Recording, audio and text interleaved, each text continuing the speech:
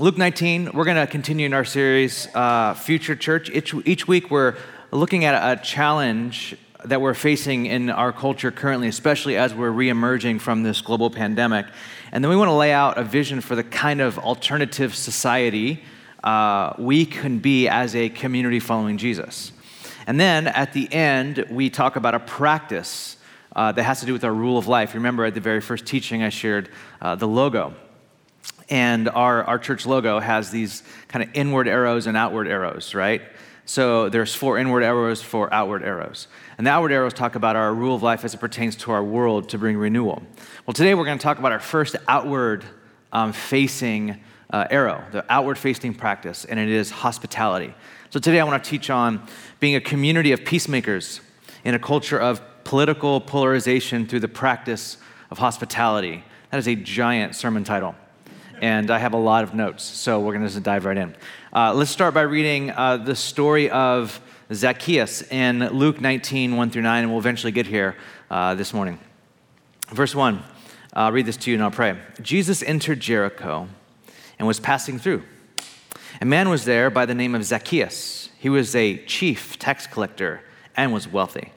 He wanted to see who Jesus was, but he was short and he could not see over the crowd. So he ran ahead and climbed a sycamore fig tree to see him, since Jesus was coming that way. When Jesus reached the spot, he looked up and said to him, "Zacchaeus, come down immediately. I must stay at your house today." So he came down and at once welcomed him gladly. All the people saw this and began to mutter, "He has gone to be the guest of a sinner." But Zacchaeus stood up and said to the Lord, "Look, Lord, here I am. And now I give half of my possessions to the poor, and if I have cheated anybody out of anything, I will pay back 4 times the amount." And Jesus said to Zacchaeus, "Today salvation has come to this house, because this man, too, is a son of Abraham. For the Son of Man, Jesus, the Son of Man, came to seek and save the lost." This is God's word. Yes, amen. Let's pray. Lord, I pray that this morning you would make space for us to show up as we are. It's kind of one of maybe the benefits of having church in our home over the last year is that we don't have to put on a face to show up to Sunday morning. We don't have to put on like our week was amazing or our life is going great. We just roll out of bed and some of us don't even brush our teeth. We just grab the computer and just like show up as we are. And there's something really beautiful about that, God, because you welcome us as we are. That's exactly the story of Zacchaeus. You welcomed him as he was, and you didn't even ask him to change. You just said, "I want to have dinner with you." And I pray that this hospitable invitation would be handed out to every single person listening this morning. That we would say yes to the invitation to commune with you, to dine with you, to have fellowship with you, God. And Lord, this would change us and make us hospitable people as well. Anoint me as I teach this and help us to learn the way of Jesus together. In Christ's name, amen. Amen. Who did you lose this last year? I'm not talking about who'd you lose due to COVID. That's tragic enough. Who did you lose due to all the hostility this last year? Due to the polarization of politics, the masking versus anti-masking, vaccination versus anti-vax people, the racial crisis and how to react, or maybe just conspiracy theories. Who did you lose? Did you cut ties with a family member or a church member? Did you lose a best friend or someone close? Did you distance yourself from a coworker or maybe a roommate, someone you still have to see but you don't have to like them anymore? I've been pretty open over this past year about the loss I've experienced this year, losing friends and confidants alike, people who promised me and I promised them that we're in this together for life. But maybe you find this question too dramatic. Oh my gosh, you're so dramatic. Or maybe too triggering, because this is really, really too close to home for you. So maybe a better question might be, who did you block this year? Who did you mute? Who did you unfollow? Who did you distance yourself from because you couldn't take their input anymore, their feed, their texts, their calls? We don't need to be an expert. We don't need an expert to tell us that we are more divided as a nation than ever. Our nation remains horribly divided, and what's been even most heartbreaking is to see the division getting into our churches this last year. In the church, there have been people that have left due to the fact that the church hasn't disobeyed the CDC and continued to gather during the pandemic, citing things like, God will protect us from this plague. There have been people who have left because they believe their church didn't say enough and do enough about the racial reckoning that was happening this summer. And of course, there are people who left because they thought the church was saying too much. There have been people who have left because of QAnon. I don't really have anything more to say about that. And there have been people who have left their faith community because their pastor or the church didn't outright support Trump, or because they did. And when I say leave the church, it's kind of hard to casually leave the church or leave friendships or leave family due to circumstances like this that we're all living through. Therefore, if we're honest, we didn't just leave, we left angry and hurt and with unresolved bitterness. I guess what I'm saying is the division in our nation plays out in our communities. It feels like our opponents no longer live on the other side of the country. We feel this division in our homes and in our family and even in our churches. And what happens in a digital age of tribalism, where our social media apps know that confirmation bias and tribalism is good for their business, is we begin to think that those who don't see the world or the church or the nation like we do are a threat to us. They are a threat to the world, they are a threat to the church, and they are a threat to our nation. A recent survey from political scientists found that 60% of voters think members of the other party constitute a threat to America. Not only are you just from another party, you're a threat to everything that this nation stands for. More than 40% of them would call the other party evil, and 20% think the other party are animals. Now, we could take this survey and we can apply it to almost anything that we're divided over these days. As I said in my intro teaching a few weeks ago, the political polarization that we're living through right now is insane. A mentor of mine shared with me that sociologists used a survey question to get a pulse on what divides us. The question is, who are you most afraid of your child bringing home for you to meet? In the 1960s, the number one answer was someone from a different race.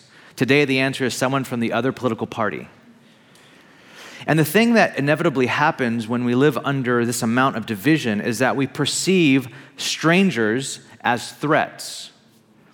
Division turns neighbors and strangers into a potential danger more often than not, and it's up to the other person to prove themselves wrong. Like, prove us wrong. Prove me wrong that you're not a threat. That's basically our posture to people that we don't know right now. We had a family in our COVID social bubble over a couple weeks ago for pizza. We're having pizza in our house, and as soon as they got to our house, they got a notification on their phone that their doorbell Ring camera said a package was delivered to their home. And it was a big box, and after some digging, they found out this was something that they weren't expecting for another week, and it showed up unexpectedly. The good news was it was in. It came early. The bad news was it was just sitting on the porch. The whole time they were over, they had their Ring app open, making sure no one stole their package. I don't know if you've ever done this before. Every single person who drove by their house, they would look and like, oh, no, don't park. Oh, they parked. Okay, let's see what they do. And then they would walk up, okay, walk away. Everyone was a threat. Every single person who approached their front door was a threat. Now, it's funny, but all of us do this. So if you have this like app on your phone of your front door, every single person that walks is a threat to whatever is happening. Like, are you gonna break in? Are you gonna steal something? Are you gonna steal the Amazon package that Amazon like snuck under my doormat and now there's a giant doormat over a box? Like, that doesn't make any sense, like sort of thing. But this is how we see people right now, as potential threats. Henry Nouwen writes in his book, Reaching Out, is it possible for Christians to offer an open, hospitable space where strangers can cast off their strangeness and become our fellow human beings? The movement from hostility to hospitality is hard and full of difficulties. Our society seems to be increasingly full of fearful, defensive, aggressive people, anxiously clinging to their property and inclined to look at their surrounding world with suspicion, always expecting an enemy to suddenly appear, intrude, and do harm. But still, This is our vocation, to convert the enemy into a guest and create the free and fearless space where brotherhood and sisterhood can be formed and fully experienced. Nouwen writes, this is our vocation. This is our call. That's what vocation means. This is our call as followers of Jesus, to convert the enemy into a guest. Now, of course, political polarization and our suspicion of strangers is nothing new. Nouwen wrote this like forever ago, but it sounds like it was written yesterday. But I think we can all can agree that the digital revolution has intensified our divisions. But there remains a better way of living into the world. And it's this movement that Nouwen talks about, from hostility to hospitality. We have to make movements as followers of Jesus from hostility to hospitality. And this movement will not be easy, he writes. This movement will be hard and full of difficulties, but it's worth it. It's necessary, and it's our vocation as followers of Jesus. This is the way of Jesus. The way of Jesus is the way of hospitality. Jesus, who gave his life, literally gave his life, talk about not being easy, who gave his life to turn enemies into family.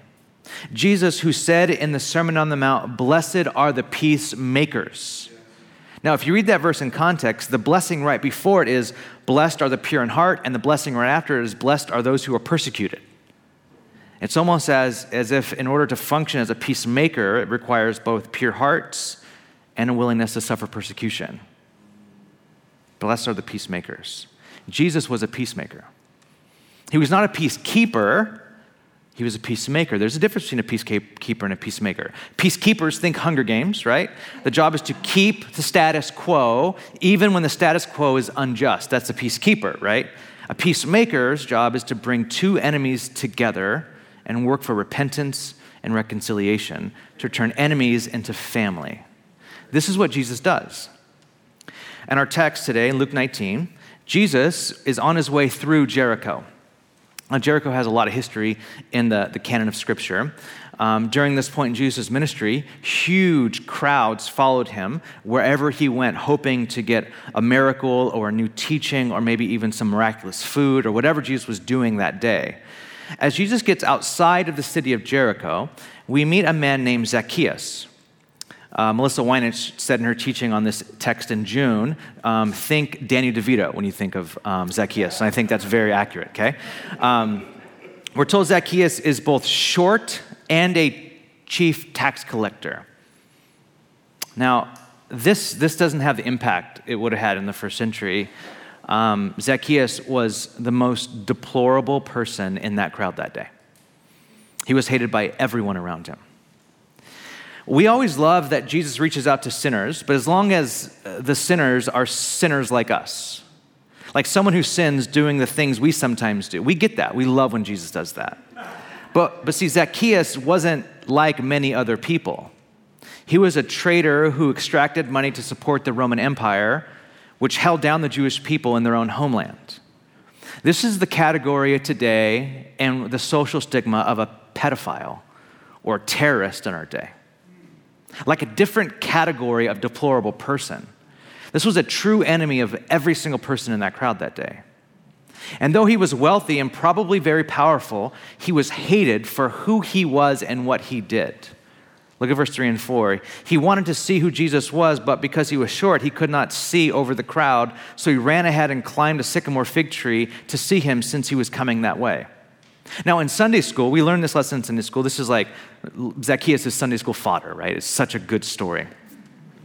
Sunday school, we're taught that Zacchaeus was short and he tried to jump to see over the crowd, but he couldn't do it, right? But there's a few problems with that reading of this text. First, in the original language, his short stature might actually point to his age, not his physical height. And in a parade, like Jesus was basically, this was a parade, you don't need to be tall to see it. You just have to go down the road a bit and just wait there. And he did go down the road, but he didn't wait there. He actually climbed a sycamore tree. Why?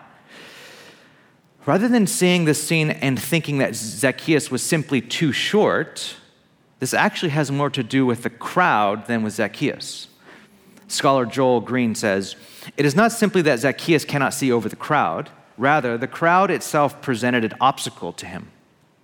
On account of their negative assessment of Zacchaeus, the people refused him the privilege of seeing Jesus as he passed by. The people refused to let Zacchaeus in. This is classic hostility over hospitality. And we all know this too well. Cultural critic Ken Myers argues that the kind of atheism that we experience in America today is not a conclusion, but more of a mood. This is such a great observation and distinction. It's not a conclusion like, I've concluded there is no God. No, it's more of a mood. Like, well, I don't know, there might be a God, I don't really know. Now, if this is true,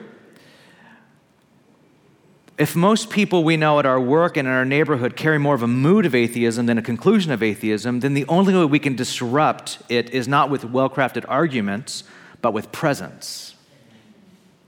But far too often, we're like this crowd, boxing out people who don't think like us or live like us or behave like us. Instead of the presence of hospitality, a lot of us carry with us hostility, the hostility of our current moment, everywhere we go, online or in real life. But thank God Zacchaeus was adamant. He climbs up on a tree to get a glimpse of Jesus so the crowd wouldn't bother him, basically. So the crowd wouldn't elbow his chest as he was trying to get through or step on his feet or whatever. He got out of the way of the crowd so he can see Jesus. And in verse 5 and 6 it says, Jesus looked up and said to him, Zacchaeus, come down immediately. I must stay at your house today. So he came down, and at once he welcomed him gladly. Staying at your house, welcoming, this is all hospitality language. This is called actually reverse hospitality. Some of you know all about reverse hospitality. It's not come over my house, but I'm going to come over your house. It's that sort of thing, right? Which is beautiful and very Christ-like. Like, I'm coming over your house today. You're like, I don't know if you could do that. Jesus did it, and so I'm doing this. This is what I'm doing now. Now, as we zoom out, we get to see what's really going on here. By inviting himself over to this man's house, the so-called enemy, Jesus hopes that in the context of a shared meal, he'll get to forge a relationship with Zacchaeus. He just wants to build a bridge. He just wants to establish a relationship. In the book that we've recommended before when we taught on hospitality, A Meal with Jesus, Tim Chester points out that Luke uses this verbal formula, quote, the Son of Man came, twice. Once in our text, but in another place as well. And it's very important to understand this verbal formula and pick up on what's happening here. So for example, look at these two verses on the screen, Luke 19:10 and Luke 7:34. The Son of Man came to seek and save the lost. The Son of Man has come eating and drinking. He said this verbal formula of the Son of Man came is important. The first one, the Son of Man came to seek and save the lost, is a statement of purpose. His mission. This is the what Jesus has come to do. He has come to seek and save the lost. But the second one is the method. How did Jesus come to seek and save the lost? The Son of Man has come eating and drinking. Some of you are like, oh wait, this is what it means like to do like evangelism is meals? Yeah, like this was Jesus' form of like welcoming in the lost. This is a statement of the method of how this is done. So the question is, what did Jesus do to live out his mission to seek and save the lost? And the answer is by eating and drinking, what New Testament scholars call table fellowship. And the meals that Jesus shared with people, the so-called tax collectors and sinners, carried a weight that helps us make sense of why the crowd started freaking out when Jesus invited himself over to Zacchaeus' house. New Testament scholar Scott Bartschy says this: it would be difficult to overestimate the importance of table fellowship for the cultures of the Mediterranean basin in the first century of our era. Mealtimes were far more than occasions for individuals to consume nourishment.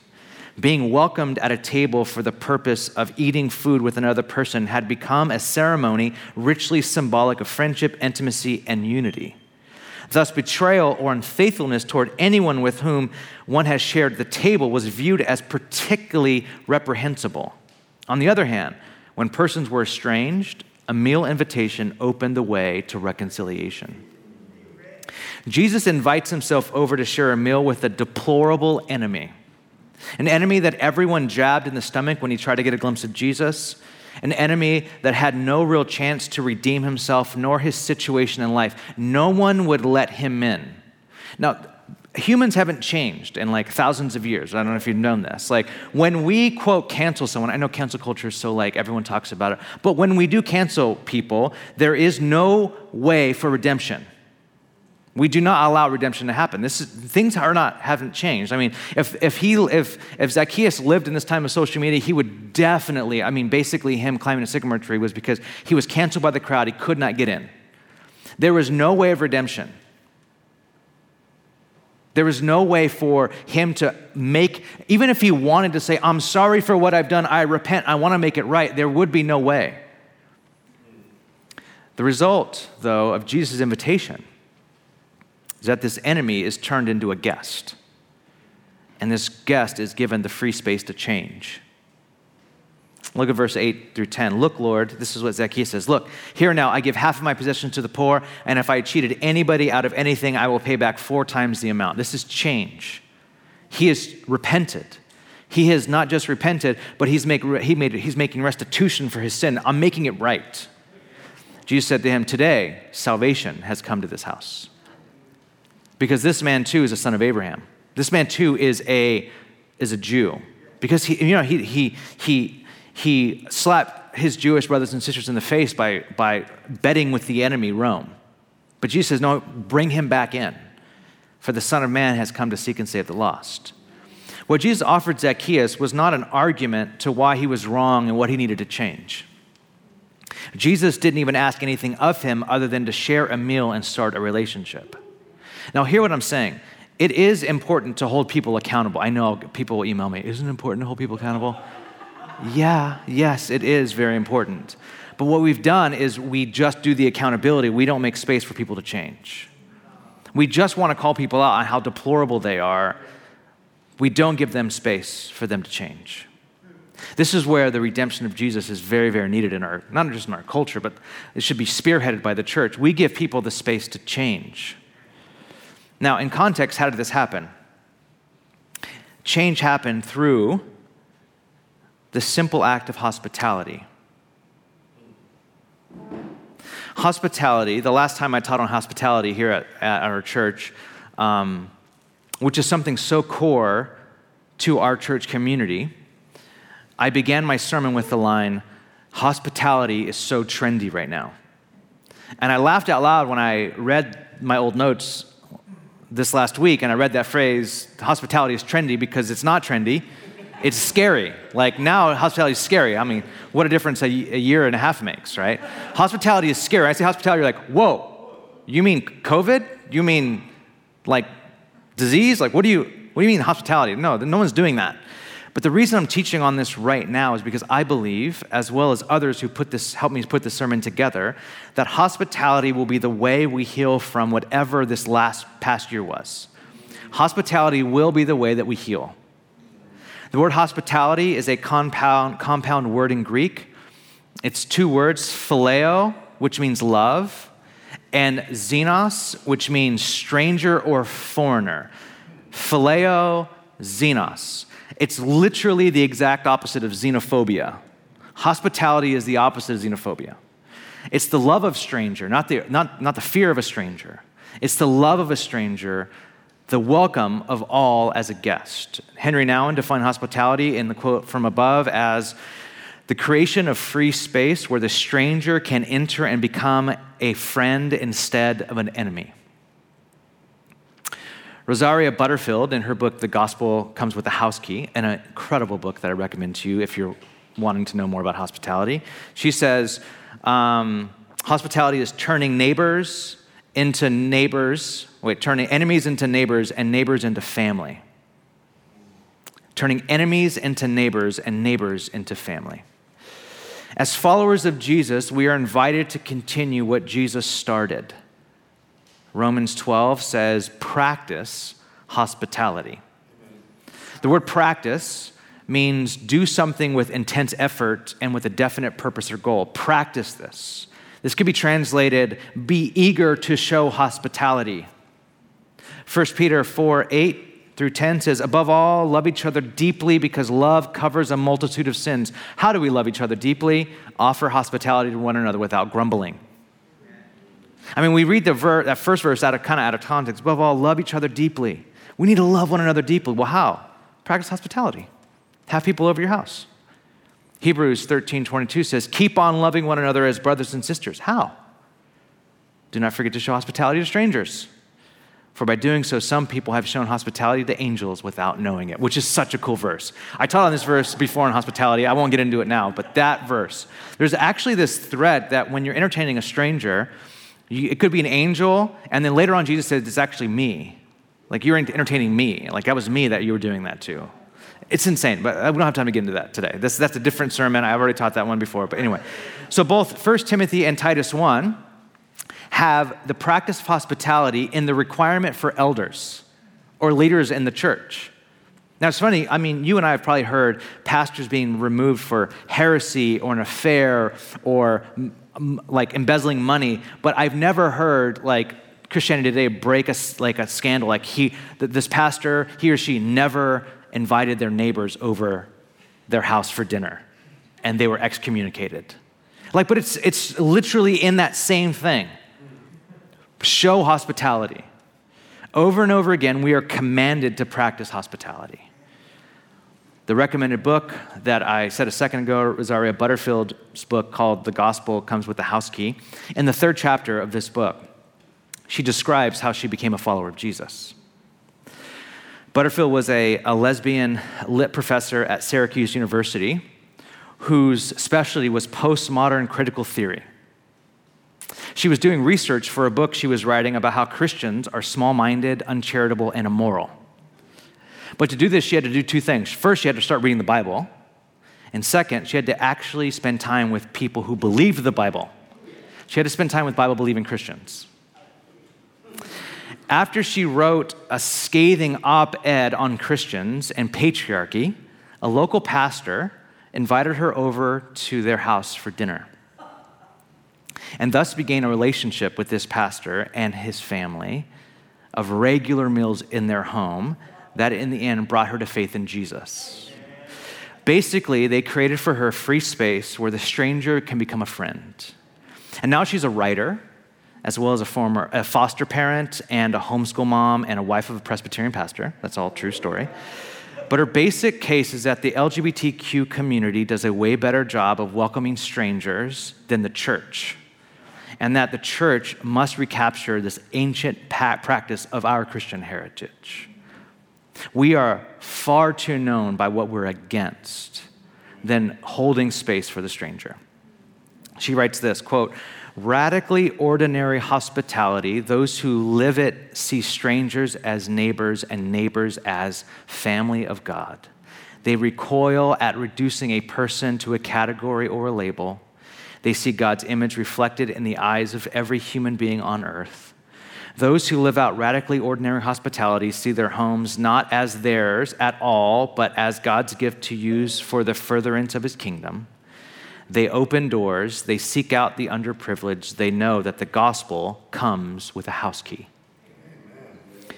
We need radically ordinary hospitality. By radically ordinary hospitality, think not kinfolk, but just think come over my house, right? So we think of hospitality as like everything has to be perfect. It's like either it's like bohemian chic where everything's mismatched and fun, or everything has to match and be perfect. Like this is kind of how we see it. But radically ordinary is like, what time are you coming over? Come over, and you come over and there's still things laying out. You're like, welcome to my house. And you should grab a plate and help out. And I'm not going to do the dishes. We have to do them together. It's like that sort of thing, right? This is what she's talking about.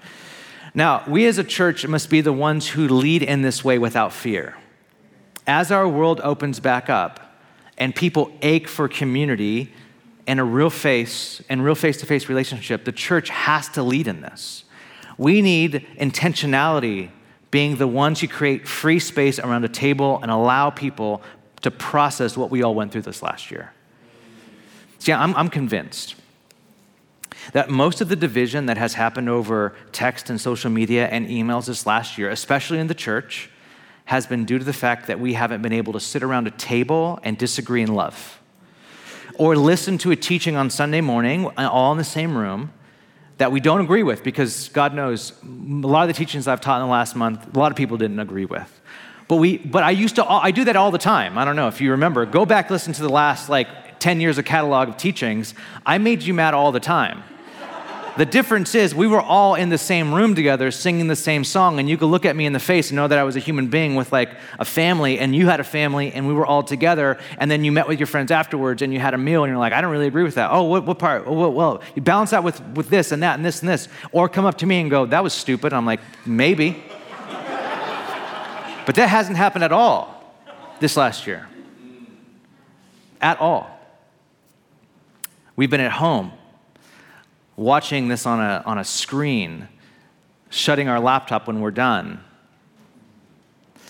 I guess what I'm saying is that with the lack of hospitality over the past year, we have actually been cultivating hostility. Because distance breeds suspicion. And that's 2020 in a nutshell. And as soon as we reach herd immunity or max vaccination, or basically as soon as our bodies are no longer threats to other bodies due to this pandemic, we must draw closer together physically. Now, I want to close with a couple practical things as we end. Okay, I'm almost done. Just a couple practical things. Now, we're basically, the series is unpacking our rule of life. A rule of life is about getting the way of Jesus into the habits of our lives so we can do them without much energy and without much thinking. That's what a habit is, right? That's the point of the habit. This is the point of practicing the way of Jesus. So it becomes habituated into our bodies, into our weekly rhythms, into our schedules. For this rule, since it's an outward-facing rule, this rule will take other people. You can't practice alone like silence and solitude or even like scripture or you can't do this stuff alone, like fasting. You have to do it with other people, which is actually quite beautiful. So here's our suggested entry-level practice of hospitality. I want to encourage our church to go on a walk with a neighbor or a member of our community this week. That's it. Go outside. Make space on your walk for social distance, obviously, but make space for this person to be welcomed. Keep a prayer list for those you're interceding for, who you want to come to know Jesus. Now, as we open back up, as our bodies become not weaponized anymore, the baseline practice of our community will be to invite somebody you know over your house, from your neighborhood, from your community. Invite them over your house and eat a meal with you in person. Let's say once a month. That's like baseline. Like when it's safe, we want you all to start practicing around the table, bread and wine, a meal, eating and drinking with people in your community. And keeping a prayer list of interceding for those people that you want to know Jesus. We've said this before. As soon as our church opened up, we were in this room, and we had way more people than that we had capacity in this room. And I would literally, if you remember, I would stand up in front of people and say, we don't have room for you. Go back to your church that you came from, or you have to come back some other time. We don't have room for you anymore. What I was doing was I was asking our church not to bring people to church, which sounds weird. Like, bring them over to your house. Get them exposed to Christian community through your home. Doesn't have to be perfect. And then eventually invite them to church. Don't start. Level 1 should not be church. Invite them over your home first. Now, we can't do that right now, obviously, for a lot of us. We can't do that. In the meantime, hospitality is both practice and posture. Nouwen says in his book, again, the one I quoted from, hospitality should not be limited to its literal sense of receiving a stranger in our house, although it's important and never to forget or neglect that, but as a fundamental attitude towards our fellow human being, which can be expressed in a great variety of ways. Hospitality should be an attitude that we express to one another. Now think about what are creative ways that you can embody the practice or at least the posture of hospitality during COVID still, even we're at like the tail end of it, in the safest way. How do you start rehabituating your body to welcome the stranger? Maybe it's baking bread for a neighbor and hanging out on their stoop for a while as you deliver, or going on a walk outside, or hosting a sidewalk or stoop hang now that the time has changed and it's darker for longer, or a park meetup where you bring the individually wrapped burritos or whatever. Start thinking practically, how do we start habituating our bodies for hospitality? Now, two things I want you to take away from this. The first is this. I want to throw out to you right now something we've been working on as a staff, an idea for hospitality that has specifically to do with Holy Week, Easter. It's coming up. Easter's coming up in a few weeks. And Holy Week is the main event in the church in the church calendar for Christians. Palm Sunday, Good Friday, and Easter Sunday, a week of journeying toward the cross of Christ and then celebrating the resurrection. And Holy Week's coming. It's just a few weeks away. And we're still in a pandemic. So we need to tap into some extra creativity about how we celebrate the death and resurrection of Jesus together. More to come on this, but I want to put a unique thing on your radar as you're thinking about Holy Week this year. And we're calling them Holy Week pods, okay? Holy Week pods. Now listen. We know that we're still going through this pandemic, and people have potted up with their families and their nanny share groups or their neighbors or their, whatever. Because we all know we need a balance of human connection and pandemic safety. Now, usually people make arrangements to get tested before visiting one another or not, and seeing each other through safe ways leading up to it. All of that is true, but here's our invitation to you. Now that Holy Week is upon us, we thought we'd encourage you to take the option of podding up to go through Holy Week with a safe small group together. Identify another family or a few close friends for you to specifically go through Holy Week, or make space for the stranger. We know not everyone will be down for this idea. We get that. But we want you to choose a time to go together where your Thursday night before Easter is traditionally our Seder night meal. Thursday night Seder meal. To go and have this Seder meal with your pod, with your Holy Week pod. And we're going to be safe. We're going to commit ourselves to each other. We're going to journey through Holy Week together. It might be the Sunday before Holy Week starts. You watch the gathering together, and then Thursday night Seder meal, and we'll give you all the stuff to do this. And then Friday night is Good Friday. Watch the stream service together. Receive communion, and then Easter Sunday. I guess we have locked in a spot for Easter to meet outdoors, a few hundred of us. So we'll be gathering outside for Easter. We're really excited. More details to come on this. Distance outside, weather permitting or not. We can just do it like Woodstock or whatever, just like rain and mud and grossness. But anyways, we're outside. We'll still have a live stream. Either show up to outdoor Easter together or stream it from your house together. As our Holy Week page goes live in the coming weeks, we want you to start thinking about how do we start practicing hospitality in tangible ways as we celebrate Easter. So that's the first thing. That's the first tangible takeaway we want you to start thinking about. The second is this. Let's not give up on hospitality. Let's not give up on hospitality. A couple weeks ago, I sat through a presentation by a well-known Christian leader who is a firm believer that the future of the church won't be about physical presence and locations, but more of a hybrid church where there are some in-person gatherings, but the rest of it's online, streamed into homes. At one point, he said, if you don't get on board as a church in this digital revolution, you'll be JCPenney in the age of Amazon.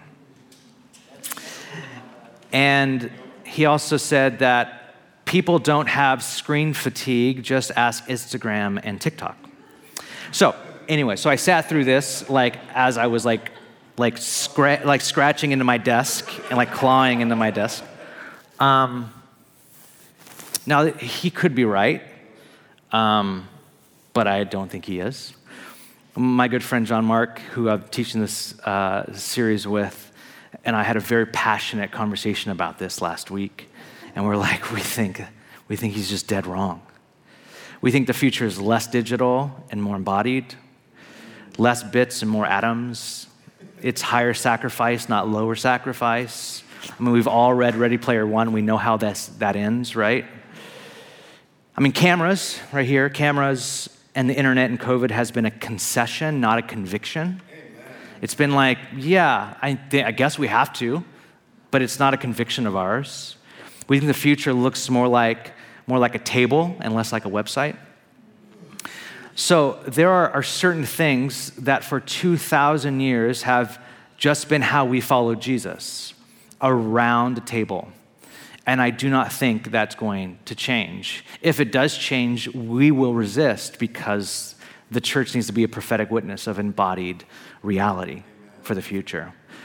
Now, we have to come together on Sabbath, and we sing together, and we read scripture, and we listen to teachings, and we pray together, and above all, we eat bread and drink wine together around a table, and we remember Jesus. This is the way Jesus taught us. We think the future of the church is like that, not less like that. Now, to end, I want us to sit up straight and take a deep breath. I want to lead us in just a short little meditation as we end, because I said a lot of stuff there. But I believe that I know that this resonates for a lot of you. I think hospitality is going to have such a resurgence as we start to regather or start opening up, that I think we have a possibility of being on the front edge and seeing like maybe even a mini renewal or revival or awakening happen as we bring people into our homes. But as we end, this is how I want us to end. Right now, God makes a space for you. See, it's true that while we were enemies of God, Christ died for us, that he brought us in even when we were enemies. That's true. But it's also true that God continues to make space for us right now with all of our stuff. God makes space for us in all of our unprocessed mess. God makes space for us with all of our unresolved anger. God makes space for us with all of our flighty pursuit for the next thing that will make us feel something. God holds space for us even with all of our fatigue. Silence is about that we talked about last week. It's realizing that God is making space for us. This last week, Ruthie Kim, who's on our sermon team, texted me and said as she was praying for today in this sermon, as I sent her my notes, she said this thing that came to her mind was Psalm 84, that psalm that says that the sparrow makes a nest and a swallow has found a home. And this whole entire verse is about the sanctuary of God, the presence of God. And a swallow moves quickly. Swallows migrate suddenly, and they come back suddenly. They leave suddenly, come back suddenly. Swallows, they can't be tied down. They can't bother with that kind of stuff. And maybe you feel like that right now. You move around a lot. Maybe it's physically you've moved around a lot, or maybe even spiritually you've moved around a lot. You've come and you've gone, and in your coming and your going, physically or spiritually, that distance has happened between you and Jesus. Distance that you feel in your body, distance that you know spiritually is there. Distance where you're curious of Jesus, you really wish he'd look at you as you're hanging on a sycamore tree and say, I want to dine with you. You want space for there to be reconciliation. What's great about and beautiful about this Psalm 84, is that even a swallow has found a home in God. Even the little birds that are bouncing around everywhere.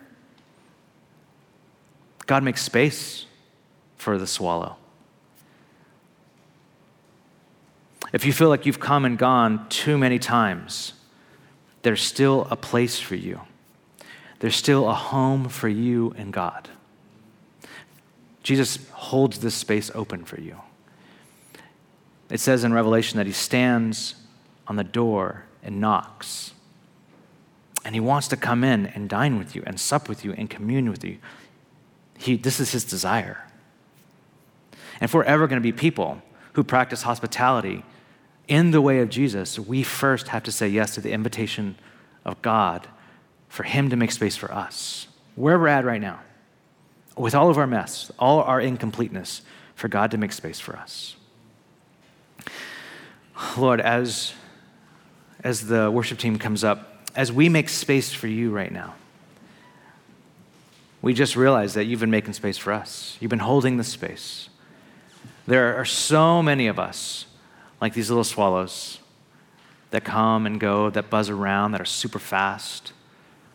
that mentally buzz in and out, that emotionally buzz in and out, that spiritually buzz in and out, that even physically buzz in and out.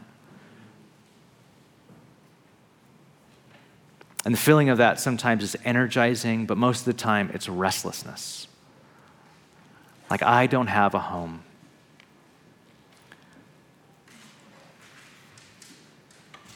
I pray that we would find rest in you, God. You make a place, you make a home for us. Even in our franticness, even in all of our pain, even in all the thoughts that we have, you make a space for us to be with you, to be at home with you. Thank you for your hospitality, God. If there's anyone right now that feels that they have been either far from God or you just need space, like Zacchaeus, to come home to God, to come home to Jesus, to make your home in Christ, maybe for the very first time, there is space for you to do that right now. In your own language, even just say a prayer like Zacchaeus prayed and say, Lord, I've sinned in this way or that way,